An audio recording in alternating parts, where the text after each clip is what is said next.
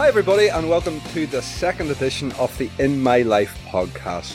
As always, joined by my co-host for this one in the form of Andy Wales. Andy, how are you? We sort of missed last week due to me being ill, but we're back. How are you? I'm not bad. Looking forward to this. Bit of a different skew on things and just see how this podcast grows. Yes, it's your time to be educated rather than me this time round, because our guest this evening in the form of Simon Edwards in Colombia, you'll probably know him from the South American football show and the Couple of Libertadores pods, has joined us for a trek through his life. So how are you, Simon? First of all, you're very welcome. Good to be talking to you again. Yeah, no, thanks very much. I enjoyed last week and looking forward to this week. Sun is shining in Medellin. I've hurt my ankle, so I'm missing my game today. I can't play, but I'm going to go and watch my team play a bit later. But yeah, all good. Sun is shining. Looking forward to this pod. Do they even have a capable replacement number 10 for you or not? I take it you're worried for this game. You know, last week I had to play as a number 9, so that involved a lot more physicality and running. I was a target man. I was getting elbowed in the face. It wasn't my usual luxury ball playing midfield role. So but we'll have to adapt. Oh, you have my sympathy playing football down here. There's too many elbows and knees for my liking, you know what I mean? Oh, 2 p.m. kickoffs is the hardest thing for me. Well, anyway, listen, let's get into it. Where do you want to start? I know that you're keen to talk about your journey in football, and you know, I know the topics, but I'll let you decide where we start, Simon. What's your first topic that you want to talk about? Okay, so for me, we're going to start with the tournament, which will give you an idea. Which really, this would be a good tournament. Really, there's a good we're talking about here, yeah. This is a good. We're going back to when I was like 10, 11 years old, so pretty much everything was good back then. I mean, that's how you kind of feel, you know, looking back. For me, Euro 96 was a tournament where it kind of my footballing enthusiasm really peaked. Everything about that summer was amazing. It was, you know, I was 10, 11 years old, so every single day playing football for 2 or 3 hours with my friends. One of my best friends was Matthew Connolly, who now plays for Cardiff. So we always used to play him and his brother against me and my brother. And, you know, always, I'm this player, I'm that player, you know. But that Euro 96 was the tournament. Every day we would draw cartoons of the players on the run-up. Those big-headed little statue things. Remember those? All of that stuff, just everything about it was, I was so excited going into that tournament. Do you remember those? I'm going to stop you there, Simon. Do you remember those? Yeah. Because there was far too many Lampards, and Lampard wasn't even popular at the time. And every time, because my kids had those, and every time it was fucking Lampard. Yeah, I remember those used to, Paul Scholes, and I used to really enjoy drawing cartoons based upon those kind of people. So David Seaman was the best because he had a moustache and he had some distinguishing features with the ponytail. That was, you know, all on the run up to the tournament. I would play a game in my garden. So we had a bit of a big area in front of the house with a garden, and it would be like 2 touch. So the keeper kicks out with my brother. So one person kicks out and the other person has a touch and has to score. And I'd always draw out tournaments. Okay, so you're this team and I'm this team. And then commentating, okay, Konchelsky's on the ball. You know, that whole tournament, that was when I was so enthusiastic and excited about football, because World Cup 94, you know, I was 7 or 8. And I was aware of it happening, but England weren't playing, so it wasn't a big deal. And I was too young to really, you know, my dad liked football, wasn't massively into it. So, you know, that tournament didn't really affect me. But Euro 96 was the biggest deal. And especially being in England, it was, you know, an amazing, amazing summer. So that for me is a real highlight. Just everything about the lead up, you know, the England team, playing in the English stadiums, which were familiar. And it just seemed like the sun was shining every single day for that tournament. So that was a real big, you know, highlight in my childhood and with football in particular. I think there's something different about football being on your doorstep like that, you know, major tournament and all the stars and all the attention and all the build-up. And I like there's something about all those overseas fans all coming into your area, you know, coming to see their team in your neighbourhood. And that atmosphere between two, you know, overseas nations meeting and, you know, cheering and chanting for their respective teams on your doorstep, you know, where your team's not involved or your nation's not even involved. There's a different kind of feeling to that, I think, and I think it's something where the people just kind of fall in love with it. And it was almost like 1966 all over again, where communities were getting to meet people that they'd never met before, and they were kind of falling in love with other nations. Even though their own team was involved in the tournament, they were kind of falling in love with other nations because this was on their doorstep and they felt a part of it.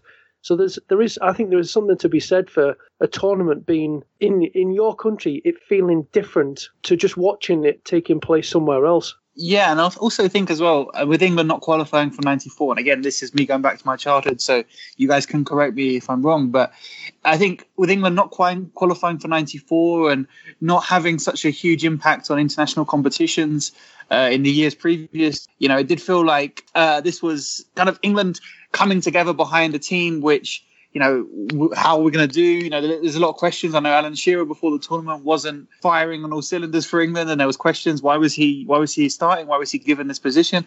So there was a lot of there wasn't the expectation, which I think had played a lot of the tournaments after that. And it just seemed that people were very enthusiastic about England, and not in a negative way, which can sometimes be the case England fans, but it was just the whole country coming together for this summer. Also, game times, I think, made a big difference as well, not being middle of the night, early in the morning. So as a kid, I was either playing football or watching football for the whole summer, and it was great. Yeah, I think there was the usual kind of, the build-up, the media get themselves a bit carried away.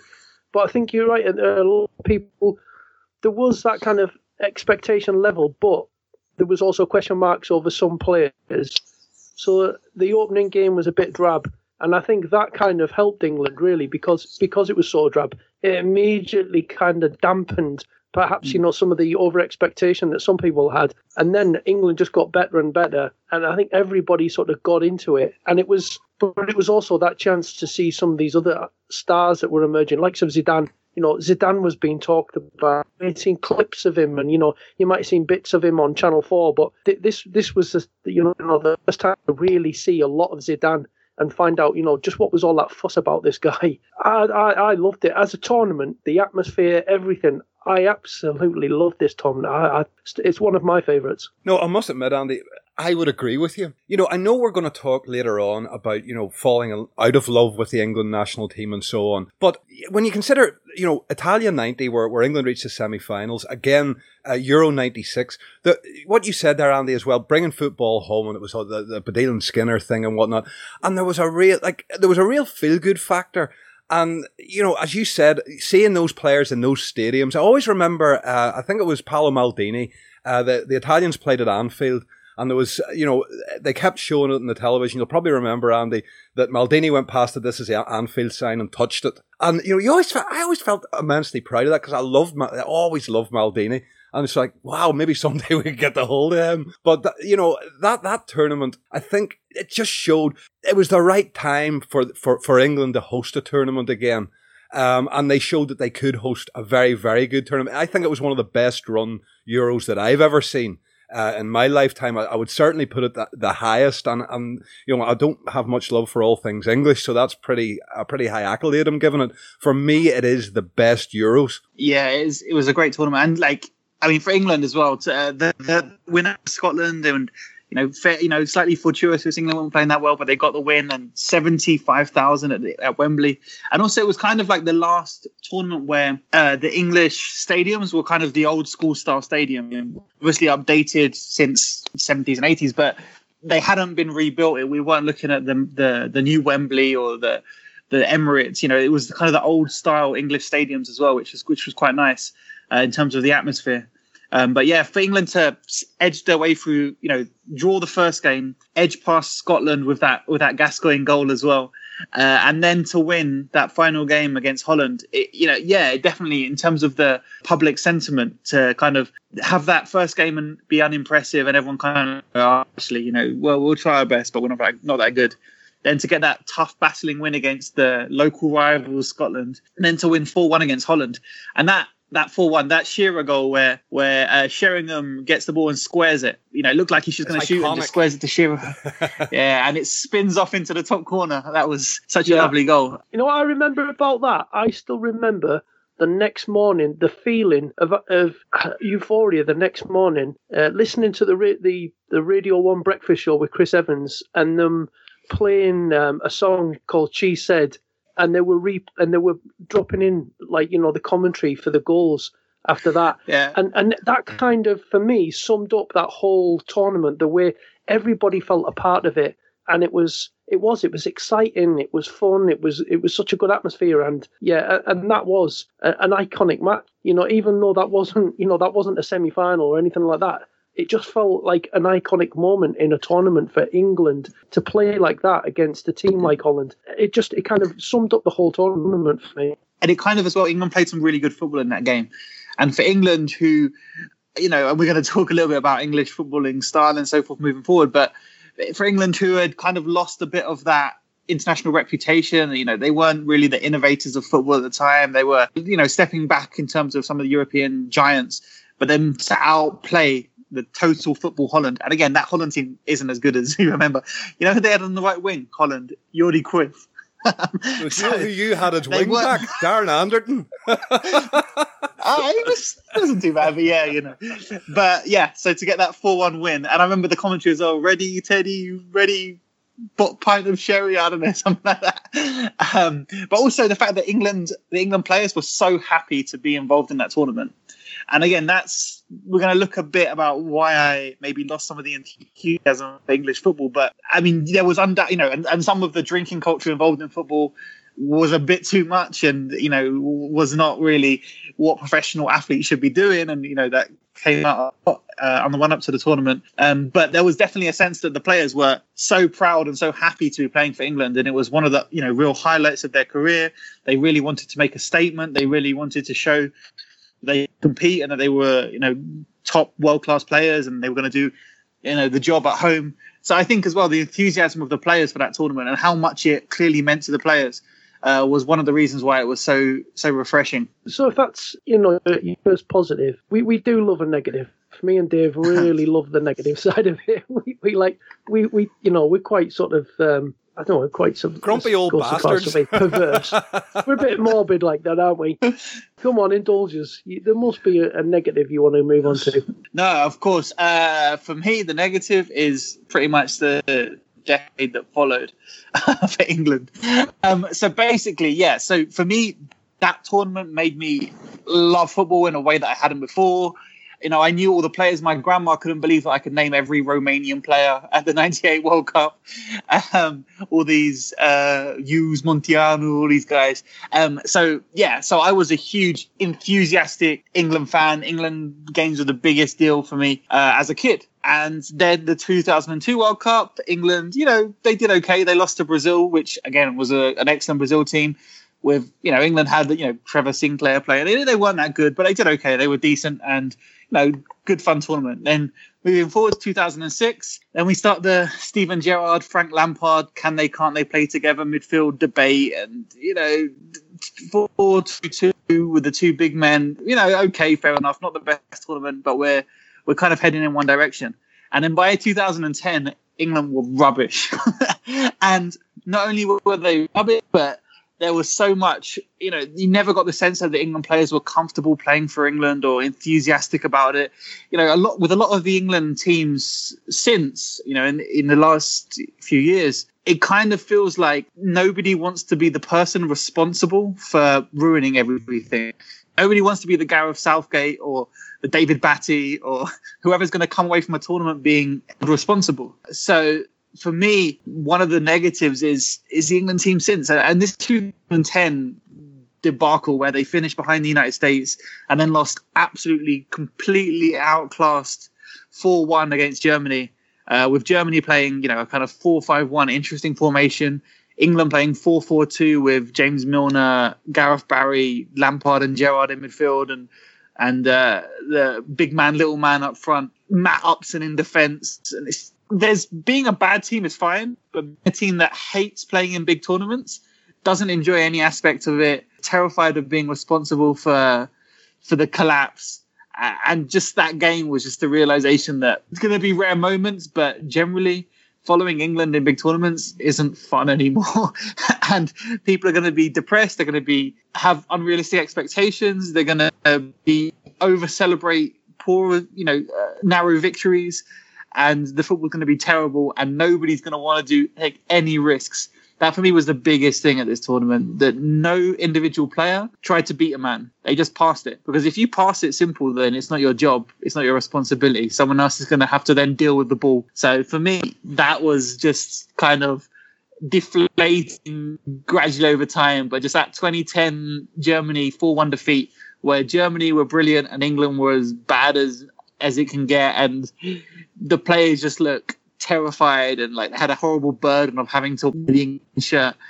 For me, that was a real low in terms of going from the enthusiasm of 1996 to that just depressing realization that this is English football now. How much do you put on the responsibility? You talk there about falling out of love with it, and the players are so terrified to enter in tournaments.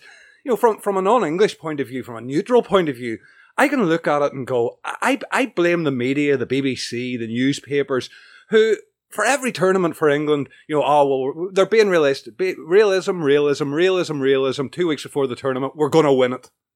And everybody jumps on this, we're going to win it bandwagon. And you go into tournaments there with unrealistic expectations. I know that you invented the game. I know that you won in 1966. But ultimately, the press just get carried away. And even to a degree, Alan Hansen, who's a Scotsman, can get bloody carried away with it, which is probably the most disturbing thing of all. But I think half the problems with English football has been the media's hype of that team before each tournament. Yeah, no, definitely. And, the thing is, newspapers, everyone has to have a narrative. There needs to be a narrative. You need to sell newspapers. You need to build an audience. And the narrative being, yeah, we're all right. We might do okay. No, you need something. You need, okay, we're going to win it if this guy can get on form. Or if this injured player is back, we'll be fine. We'll do brilliant. There was Gareth Barry. Everyone was terrified that Gareth Barry was going to miss that tournament. Gareth Barry is a fine player. But the fact that England's hopes of this World Cup were solely dependent on, limited defensive midfielder Gareth Barry getting fit. Playing against Ronaldinho and Ronaldo. And it's just like... and that was a narrative, and people kind of built up and got behind that Rooney's injury. There needs to be a narrative, and it's either they're terrible and we're wasting our time and this is how bad they are, and then suddenly they get a result and it's everything's going to be okay. We've got Sean Wright Phillips is coming through. Aaron Lennon's going to be the difference, and it's like he's a head down, touchline, whip it in the box winger, and we've got Wayne Rooney and Jermaine Defoe in the box. So really, that's the solution. This is what we're pinning our hopes on. And their commentators will go, "Oh, it was quite a good performance." No, it wasn't. It was terrible. And that 4-1 defeat was kind of the realization point that this wasn't fun and it wasn't going to get more fun anytime soon. Yeah, it was. They were pretty depressing times. I suppose they still are, but yeah, I think echo you on that. That in the 90s, the international football itself felt exciting and it was an escape from club football. Now it kind of feels the other way. Like international football, for me now, almost feels like a chore. It's like, oh God, and it kind of feels like a lot of footballers feel like, oh, do we have to? And it's kind of going through the motions, and you do it. Unless you're at a big tournament, then it means something. It doesn't. That whole thing of international football, it just doesn't feel quite the same as it did. So, and God, I feel old. It makes me sound old saying this, but you go are back old. 15, 20 years or more. Yeah, well, there is that. But I do think the whole thing around international football has changed. The whole mood and atmosphere and the way that it's viewed. And I think a lot of that has got to do with the whole saturation of club football and way that people are so obsessed by club football that international football is kind of just a sideshow now, whereas it used to be everything built to what was aimed towards international football, and that was, the ultimate. It's now not so much. Now it's the Champions League. That's the ultimate, not the World Cup. The Champions League. Yeah, I think it's definitely had a knock-on effect. Maybe it'll come round again. As an Englishman, I can certainly feel your pain on having to watch England to the point where it was such a chore that I just don't really bother so much now. And as an adult, I've kind of grown and felt more alienated from the England team anyway, as a northerner. But yeah, So we've had a positive that was very positive. We've had a negative that really delves deep into the bowels. Have you got anything positive to build us back up again? Can you swing the mood back again? Absolutely. And really, everything you've just said kind of leads exactly into why this next positive for me was so refreshing and positive. I lived in England. I moved to Colombia. Well, I first visited Colombia in 2000, and then I moved here in 2009. And I've been here most of the time since. So up until today. And when I first came here, getting into the football, it was interesting. So the 2010 Cup I was here for, but Colombia didn't qualify. They came close, and actually at that time the Colombian games, some of them were actually in Medellin, the city where I live. So, it was cool. It was very, enthusiastic. But again, Colombia just missed out. The last World Cup that Colombia had played in before that was 1998, when they played against England, Valderrama and aging Valderrama. And they went out, they were in England's group. They played against England. They went out in the group stage. And then before that, 94, again, was a tournament where Colombia went into that tournament with a lot of expectation. Maradona had said they're favourites for the tournament.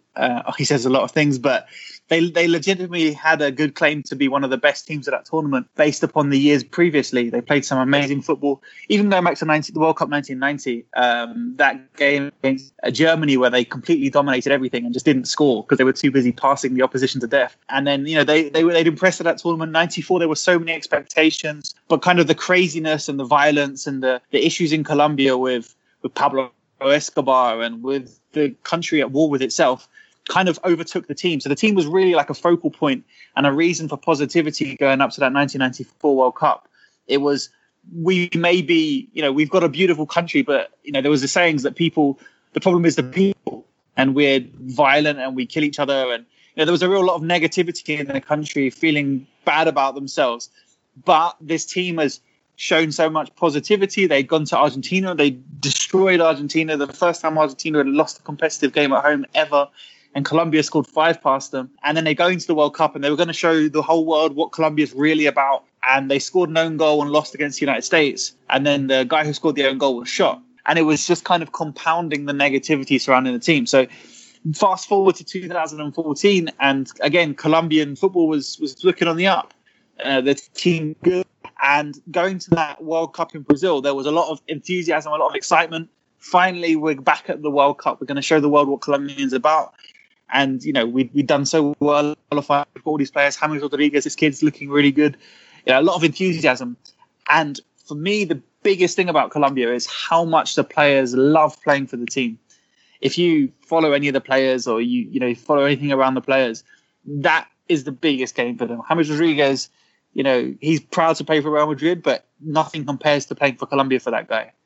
The same with Cuadrado. And you see the players dancing and celebrating before the tournament, the happiest thing possible to be able to be the representatives of this country. And they embody the culture from, Colombia is a country with a lot of different cultures. The music in Medellin is very different to the music in the Caribbean coast. The Pacific, which is predominantly like African roots.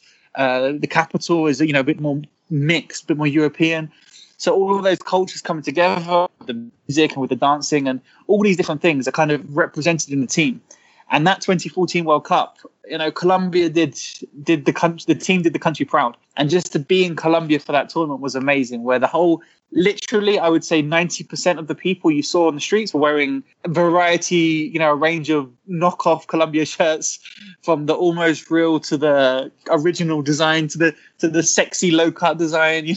Everyone had a Colombia. Everyone was wearing yellow for that tournament, and people were just so proud. And yeah, it was just an amazing, amazing time to be here in Colombia, just in terms of the joy that people felt that, with the team dancing when they scored and playing such great football and really embodying the culture, and everyone getting to see a little glimpse of what Colombia is like, with the smiles on the players' faces and the dancing and, the decent football and the energetic football. So that World Cup and that lead up to that World Cup was a real highlight for me. Simon, everything that you're saying there, I could echo for Brazil.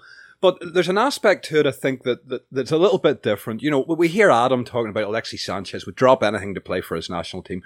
There's the pride that you mentioned there within the players. This means something. And I think it comes back to the old, you know, getting one over on the old colonial masters and whatnot as well, comes into it as well, for World Cups and so on. But people identify with the players who have that desire, that deep desire to play for their country and, you know, beat the chest and so on. And, you know, even you want to take it David Luiz and Thiago Silva crying at the national anthem here in Brazil. You know, these are very emotional people to begin with. Latin people are very emotional. Football is in the very moral fibre of their being. And I think the fact that all these countries suffer, you know, socially from poverty and whatnot, football is the one thing that unites the rich man and the poor man, and they can all get behind their country for one time and pull in the one direction. Even for those 2 hours, everybody's pulling in the one direction. And there is a real feel-good factor to it here for international games. And I assume Colombia is just the same. Yeah, absolutely. I mean, the thing is, people here are mad about football. But for example, with domestic football, sometimes, you know, with the kind of barra brava culture and some of the violence and some of the competitive nature, you know, there's a little bit of cynicism, especially from the richer people who kind of see football as, you know, we enjoy it, but it's associated with some negative things in terms of violence, in terms of, you know, looking down on some of the poorer fans who are the most influential in the stadium. You know, think about England's view of football in the 70s and the 80s. You know, we like it, but it's for the peasants to go and have fights and swear and, you know, whatever, you know. But with the international football, it's something that everyone can unite behind. It isn't, you know, with club football, sometimes it's like, you know, we love winning, but also we'd quite like to beat those guys. And, you know, it's you know, there's a competitive. Whereas with international football, yeah, everyone is unified behind this one team. And I think there's so many aspects of the Colombian team that show the best of Colombia. As I mentioned, with the music, the positivity. And I think as well, I mean, Brazil, again, I definitely see the colonial competitive links and all that kind of stuff. Colombia really is just overcoming a sense of inferiority in terms of football. Colombians have always been their football's good, but they didn't qualify for a World Cup for over a decade. So it was kind of the sense that, okay, we're back. We can show the world. No one expects anything from us. No one can spell the name of our country correctly, which really upsets Colombians, spelling it with a U, Colombia.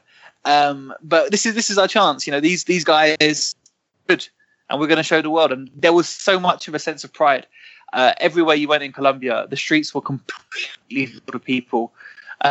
Just fireworks constantly, just people losing their minds. And it was a national pride. You know, for example, with the World Cup, as you saw with some of the South American teams, the national anthem would stop and the stadium would continue singing. And it was kind of like a very, very positive expression of like national pride.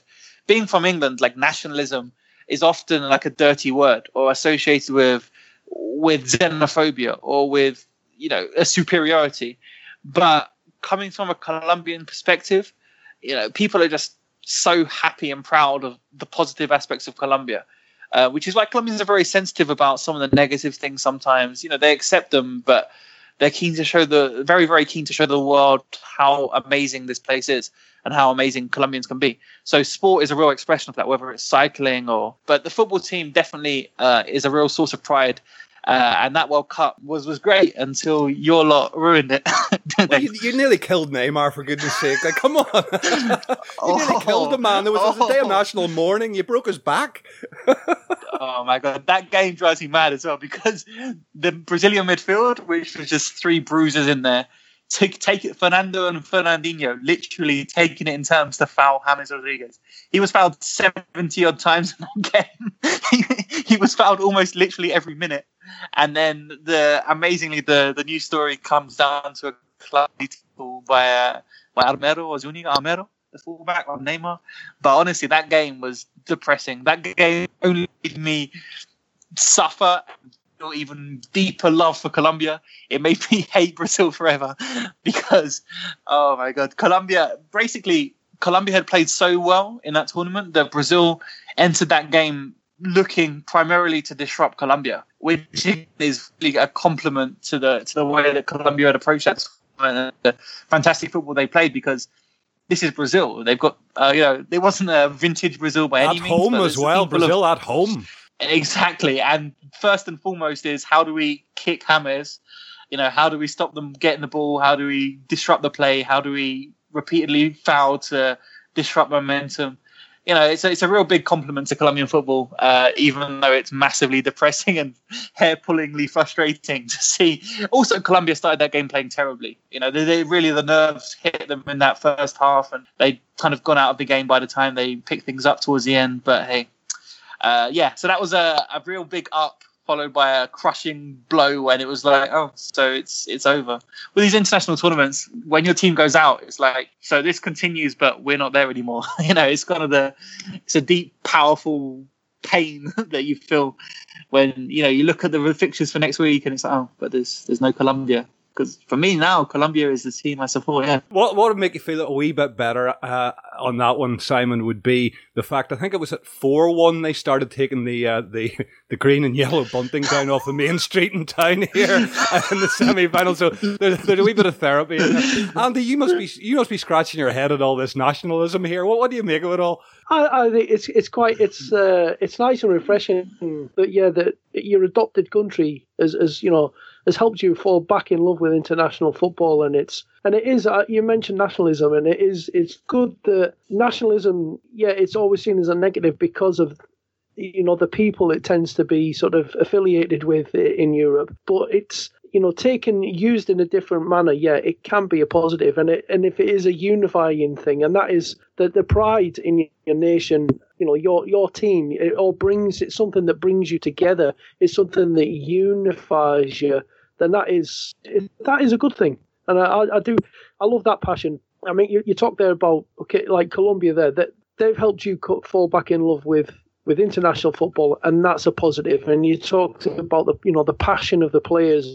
There's the Latin players that they're very emotional and they cry. Well, Roy Hodgson being in charge of the England team, that had a lot of England fans crying. So, you talk about South American passion. There's passion in England as well.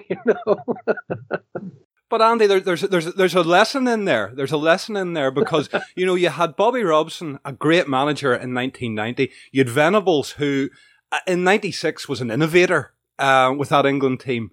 And then if you look at the names after that, even Capello and Eriksson and whatnot, who were meant to be these innovators, you've never had any manager even who showed any invention or anything. I can understand the falling out of love with the England team, and also that very centric around London thing leaves people like you in the north very exposed. And and I suppose as well, me bringing that up is just my morbid nature to want to take any positive and turn it into a negative. And speaking of which, there's a good segue, Dave. So come on. Let's talk about proper football then. And this is another positive, and why the hell not? Simon is a big advocate of proper football, but I think explain it to us what proper football is for those who maybe don't know, Simon. Yeah, well, I think this comes down to, again, the kind of the conflict between the South American way of football, and again that embodies so many different things in different countries. But one style of football compared to the English style of football. One of the negatives for me is an issue with English football in general. And again, this is subjective. People can look at this in different ways. But one of the frustrations I have is, for example, in 11-a-side football with 8-year-olds, whereby you have the fast kid up front, you have the big kid in defence, and you have the midfielders who watch the ball fly over their head like tennis umpires, and you kick it as far as you can and you chase after it, and it's all boggy and the ball doesn't roll, and just run and run and run, and it's like rugby, end to end, kick it up that end, get it out, get it in the mixer, don't mess about with it, he does on it. All of these ideas of kind of Sunday league football, just rolling around in the mud, lumping it as far as you can. Don't try and pass the ball. Don't try and do anything. Don't waste time. Get it forward as quickly as possible. Why are you messing about with the ball at the back? Another thing, in a lot of English players will say, why did you pass it to him? He's not any nearer the goal than you are. It's like, no. And these are like good players. So for me, kind of an English Anglo-Saxon no nonsense, straight lines, get it forward as quickly as we can, approach to football. Again, you may look at it and say maybe it's to do with the weather or the conditions, but something that's a complete antithesis of the way that football is going and continues to be influential in all levels of football. Proper football, Stoke Cities, get it in the box, Bolton Wanderers, all these kind of things. Just getting the ball forward. Have I made myself clear? Have I painted a picture? Yeah. It's like the barometer of any good player must be, but can he do it in Stoke on a wet, rainy night on a Tuesday in November in Stoke? It's all like, that is the bar for any world-class player. Can they do it in Stoke on a wet Tuesday night in November? Yeah, and it's for example, I played futsal, like football Sally, indoor football, at a pretty decent level. I was the top league in London, and I think it was like 12 English players in the whole league, because English players putting their foot on the ball and moving the ball with their foot on top of the ball doesn't happen. Even if you play like 6-a-side leagues in England, there's very little of that. Very little of pass and move, slow build-up play, maintain possession, move the ball around. There's a real emphasis on getting it forward, blood and guts, throwing yourself into tackles. And again, maybe it's just me. Maybe I'm just a soft idealist. But I think some of these habits in English football are a real issue and a real problem and kind of outdated. And for me, that isn't good football. No, I agree. Again, no, I agree. No, I'm a coach with the juniors team, and I've my son's 14 now, so I've been following him, watching him, and helped the last few years, all the way from him being about 5-year-old. And fortunately, times are moving on. They play 7-a-side up until they're around about 10 years old. Then it goes to 9-a-side. Then they move to 11 at 8. I mean, they've been playing 11-a-side since they were 12, 13. So it's getting better. I'd still prefer to see like smaller sided for a little bit longer, and they're playing like size 3s and size 4s. And now, he's 14, coming up 15, and then they're just moving in. They're going to be going into their first season with a size 5 ball. So in some ways, yes, it is moving on. It's that there is progression, but there's still a lot of work to be done. And there's 4 words that are like a dagger to my heart that I hear every single weekend without fail. Lumping up the big man. No, get rid of it. That I hear that so often, and I hate it every time. Get rid of it. That ball, as though you shouldn't have it. You don't want it. It's a hot potato. Just get rid of it. We don't need, and it's like the whole point of football is, that ball has got to be in play and you use it, and it's got to go into the opposition's goal. So you need to have it. And there's something about the mindset, and I think the whole aggression is a really key thing in there, and you see it with parents on the sidelines and some of the coaches and the managers. There's aggression in cheering and encouraging, but there's something about, I don't know, there's something else that it's, like you said, about the blood and thunder, the tackles, bang, have it, lump it, chase it, run, whack it, as all like it's all part of a war, it's all part of a fight, and beating it. It's competing. My kid's better than your kid. Not sort of, I don't know, not like a pleasure, and enjoy it. And we enjoy football, and we love to play, and we love to see it played. And maybe it's just a different mindset to what you find in different parts of the world. Yeah, I think the thinking aspect, and also you mentioned getting rid of the ball.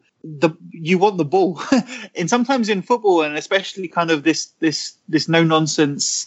Kind of Sunday league style English football, kind of yards in a rugby approach, kind of more valued than possession. It's so much better to have the ball inside your own half than for the opposition to have the ball near their own goal. Well, you think it would be. But for example, like in the late 80s, early 90s, there were tactics where, for example, from kickoff, they kick the ball off into the corner and then chase it all up, kick it off the pitch into the opposition's corner and give them a throw and then try and win it back. It's just like, no, I think as, most intelligent observers will look at the best players in the world and they'll see the smart players, the Zidanes and the guys who can pick a pass and can keep possession and think their way around the game. But there's a huge antithesis between that and playing in a bog where the ball doesn't roll and everyone's just kicking it as far as they can. It's like a different sport, basically. So for me, I think small-sided games are important for player development. I think AstroTurf is better than a bog. Obviously, good grass pitches are the perfect situation, but I've played games where it's not possible to make passes. And then what's the point? This is just rugby, basically. So for me, that kind of approach to football is a real frustration. Again, it may come down to a personal thing, because when I moved to Colombia, the style of football just was so suited and so refreshing. For me, having played futsal in England, here, for example, it's a completely different thing. And there are issues as well, because I play for and manage a team here in Colombia. And the Colombian players have certain limitations, but they can all take the ball under pressure, regardless if they're a good player or an average player. They can keep the ball under pressure, play in reduced space, because a lot of the kids here grow up playing on the street with small goals. If you remember the Nike adverts with the cage, that's kind of football in South America generally, especially here in Medellin. Most people play day-to-day that kind of football, that very tight concrete pitch, with a little metal goal either end, sometimes with a goalkeeper, which makes it basically impossible. But everyone has a great touch. Everyone has to think. With those kind of small goals, what you have to do is you have to pass it around the keeper and then score. So, people think of small-sided games and tight football as, all about individual skills and individual play. But really, you're never going to get anywhere unless it's collective. So I think that aspects of that are so important in terms of good football. And so many of the best players have played futsal or played micro football, played with these small goals, these small balls, and a lot of the best players have, whether it be street football or whether it be more organized, have benefited from that. So I think a bit of that tucked in with a bit of 11-a-side football is important, because I play 11-a-side football here, and a lot of the Colombians don't get it. Spreading the play, opening it up, using the wings, using the space, positional aspects are much stronger in England. But when a player gets the ball in a tight midfield, you need to have that experience of close, competitive street football to be able to maintain the ball under pressure and open it up. And just having a balance. So for me, one of the issues is having too much of a focus on lumping it forward, direct football, whereas the best football for me is all in the brain. And that's a positive, whereas this no-nonsense football is a negative for me. Well, listen, let's move it forward, because time is marching on us here, and one that's very, very, very close to your heart, and I can't see this being a negative in any sense, Simon, the role of the number 10. Well, absolutely. I mean, this is kind of what I'm coming to, but this is something that's like sacred in Argentina and Colombia as well. Colombia is kind of has come from the football in Argentina. A lot of the Colombian football has been influenced by Argentinian football in terms of the songs and the chants in the stadiums, but also in the style of play. The Colombian league was initially a pirate league, so they weren't affiliated to FIFA. So what they could do is just go to a player and go, "Hey, we'll give you this money if you come and play in Colombia." So a lot of the best players in world football would go and get a nice payday in the new Colombian league, including Di Stefano years and years ago for Millonarios. Anyway, so there's a lot of connection in Colombian and Argentinian football, and one of the big figures and one of the big kind of icons in that is the number 10, the playmaker. And for me, I can not get enough of watching an intelligent playmaker who does all of his work just in his head. So Valderrama, for example, for Colombia was an incredible player, and I've mentioned him before, but he would just take the ball, pass it. He would always have the ball, and yet would never have the ball. So he would always be involved. He would always be seconds away from touching it. But if you try and mark him, if you try and close him down, the ball's gone. And he's come back and he's got it again. Those kind of players who will do the thinking for the team. So Riquelme, for example, at Boca Juniors, he was smart enough for everyone else. He was intelligent enough to carry that whole team and see those passes and see, okay, so the fullback's going to play down the wing. And if he cuts it inside, then I can play it down, have it all planned out. And for me, that's kind of the essence. That's what makes football so incredible and inspiring, to see these players picking passes that from an elevated view on the TV without having to run, you can't see. And just that pass where it slips through, or when you play that really delicate through ball, and by the time it's the strikers went onto it, it's already basically stopped. And just the shift of the angle has made that pass so perfect.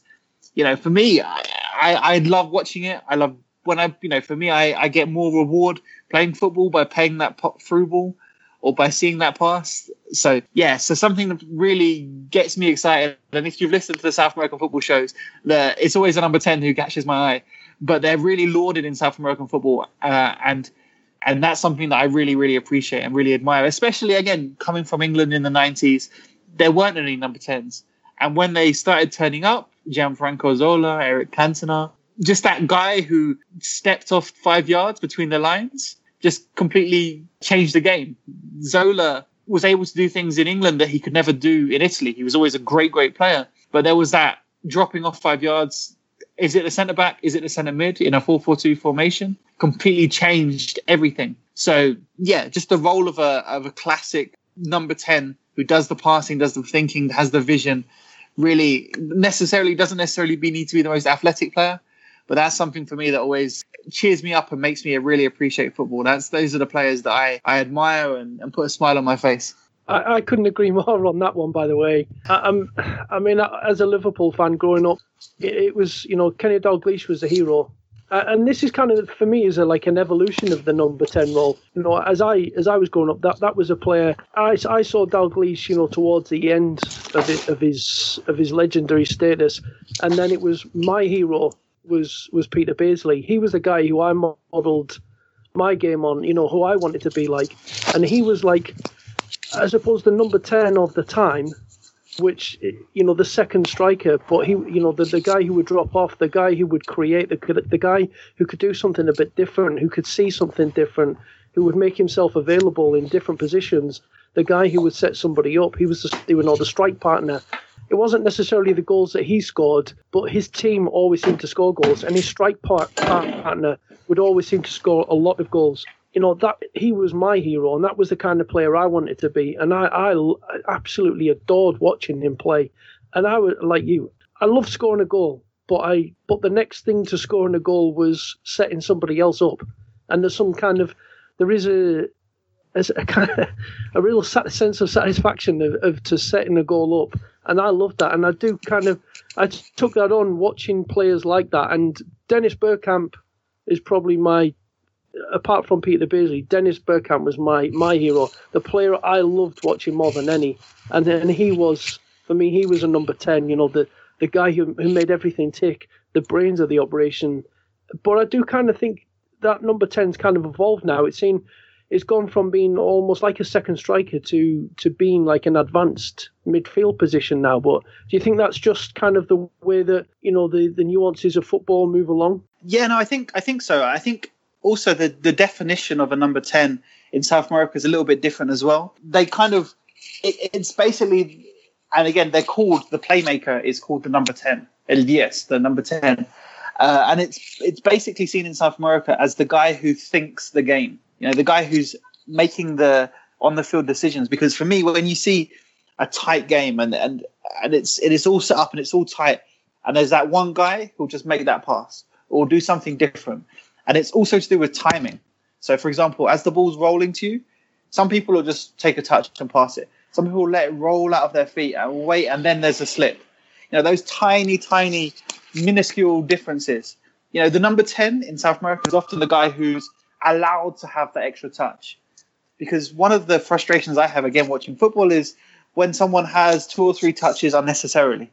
Like they'll hold on to the ball a little bit too long, just because they're kind of waiting to see what happens, and then they pass it and make the simple pass anyway, and it kills momentum. But the real creative, intelligent player can be afforded those extra touches because he's going to do something better by taking that time. And one of the issues with Colombia is, I mentioned that Colombia hadn't qualified for a World Cup since '98. One of the issues is after Carlos Valderrama, all of the best players in Colombia wanted to be the number 10. And Colombia had 7 or 8 top quality number 10s. Neider Morante, Giovanni Hernandez, some of these really good players. They were all number 10s because everyone was inspired to be the new Carlos Valderrama. And every Colombian team, all of their best player was a number 10, was the intelligent guy who could get the ball, could make the decisions. You play the ball simple to the number 10 and he'll do the creative stuff. You just make your runs as soon as he gets the ball, you make the run, he's going to find you. So for me, it's those kind of legendary, inspirational kind of superhero players, which are so valued in Colombian and Argentinian football. Again, in Brazil, they kind of lost sight of that for a while. A lot of the central midfielders were a bit more defensive. But yeah, that legendary vision, creative number 10 who does something a bit different, pauses as well. That's the thing in South America, the pause, where you looking to make the pass, you wait that second, then it's in, just because the moment has opened up. Looking for those angles, those spaces. Yeah, for me, all that stuff makes me so excited and enthusiastic. No, and I hear you on that. I think, what you said there, Brazil really lost its direction for a long time, Simon. From basically the last World Cup win, the quality of footballer has gone down here. Now, the current team's a lot better. And the point that you made there about Gianfranco Zola, for me, Gianfranco Zola was the player that revolutionized, they talk about Wenger in management terms, revolutionized English football. The arrival of Gianfranco Zola, for me, was the day that English football turned around and went a different direction. And it's funny how just one player can actually do that. And I think that it's an incredible spot, that one. Andy, yourself? Yeah, like you say, I'm a big fan of the number 10. I mean, I know there is the different nuances there of the guys of what the role they perform and where they are in the team and what they do. But I love that technical player with the vision, the ability, the skill, and that timing. That's the big thing that Sam said there, the timing. Knowing where to pass, when to pass, how to make that pass. I mean, for me, I do think English football started to take the turn when Wenger came in. And I think he just really kind of changed the whole kind of outlook that you can win playing, attractive football. And it was just, he had that blend that was just nice of that, traditional Arsenal mean back four and goalkeeper and whatnot, but blended it well with a creative midfield and a blistering attack and skills and everything else. And he just had the perfect players at the perfect time to do it all. And Bergkamp was kind of the fulcrum of all that. The guys who were out wide, likes of Robert Pires, who would cut inside, the first inverted winger, he was coming inside. I don't think there's any coincidence that it's, Ljungberg and Pires were banging goals in for fun when they were alongside Thierry Henry, who were all effectively playing off Dennis Bergkamp. And I just, it's my love for Bergkamp, but that kind of a player, fully echo Sam, what he's saying is, they're just so special. It's just such a fantastic thing to see in football when it's performed so eloquently. Absolutely. For me, I mean, so many players can make that pass, but only the really great, intelligent players can see the pass. So for me, those are the players that really inspire and get me excited. So Sam, just to close things off here, what we do like to do as well, just to make this a little bit different, and I mean, we talked about it a little bit earlier as well. I mentioned, there's that piece of music that kind of took me back to that England-Holland game. So is there a piece of music that takes you back to one of your football moments in particular? Yeah, well, I was tempted to go for something Latin and exotic. I was thinking a bit of Rastastas from the 2014 World Cup. You can check that out on Google. It's a mix between kind of urban salsa music with a bit of Move Bitch by Ludacris in there. It's worth checking out. But I've gone for something that really takes me back to, I had an album of England football songs from 1996 and going back. Sad. And that yeah, but when I was 10 and 11, it was inspiring and exciting. So I'm going to go back to that. And Three Lions, Badil and Skinner, that song for me takes me back there, and maybe gives a bit of hope that maybe things will start getting better again for England. And maybe I can get enthusiastic and excited about England football team again, as I did back in 1996 with that amazing tournament and that fun team. I always remember the Kuntz reference was during that video was rather amusing. Yeah, the hand in the custard with the World Cup. And poor old Jeff Hurst and his Merc getting hit by a football. Great times. Well, it's been a lot of fun, and for me, it's been a bit of an education on an introduction into some of the South American stuff, because I'll freely admit I don't really get into all of that. So you two guys are the experts, and I'm a complete novice on that side of it. Before we head off though, Simon, whereabouts can the lucky listeners find you on the marvellous world of Twitter? Yes, I'm on Twitter at Simon Edwards SAF. Yeah, interested in anything about Colombian football, whether it be the national team or Colombian transfers. Been quite a few this week. James Rodriguez, maybe Quintero going to the MLS. I kind of keep people updated on there with the Twitter.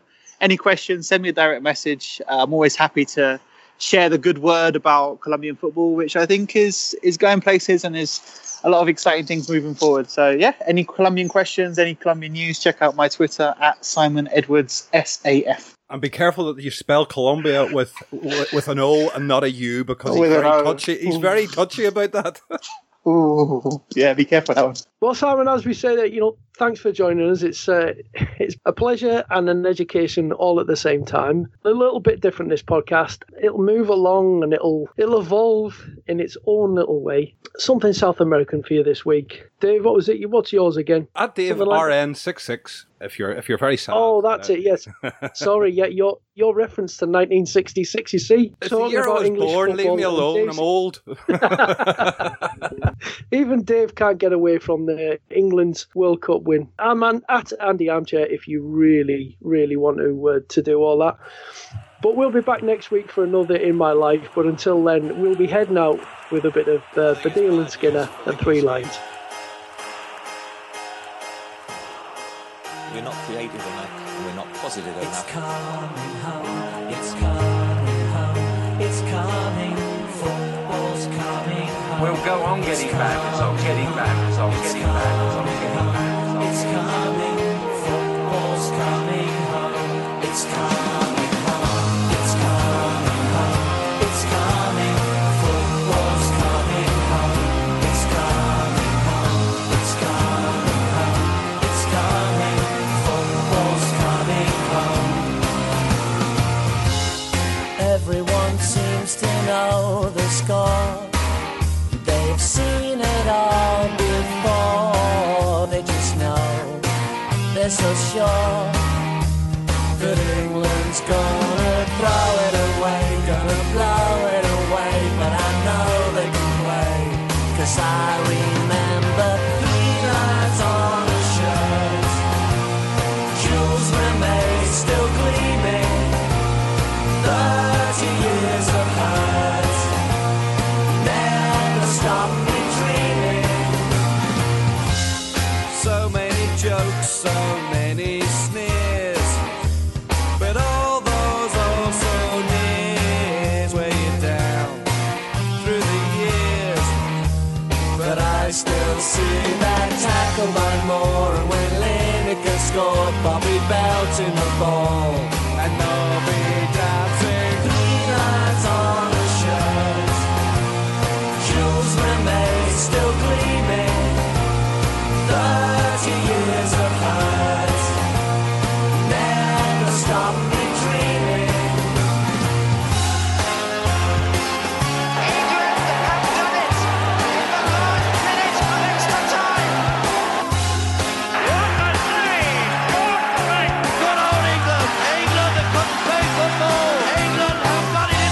I know that was then, but it could be again.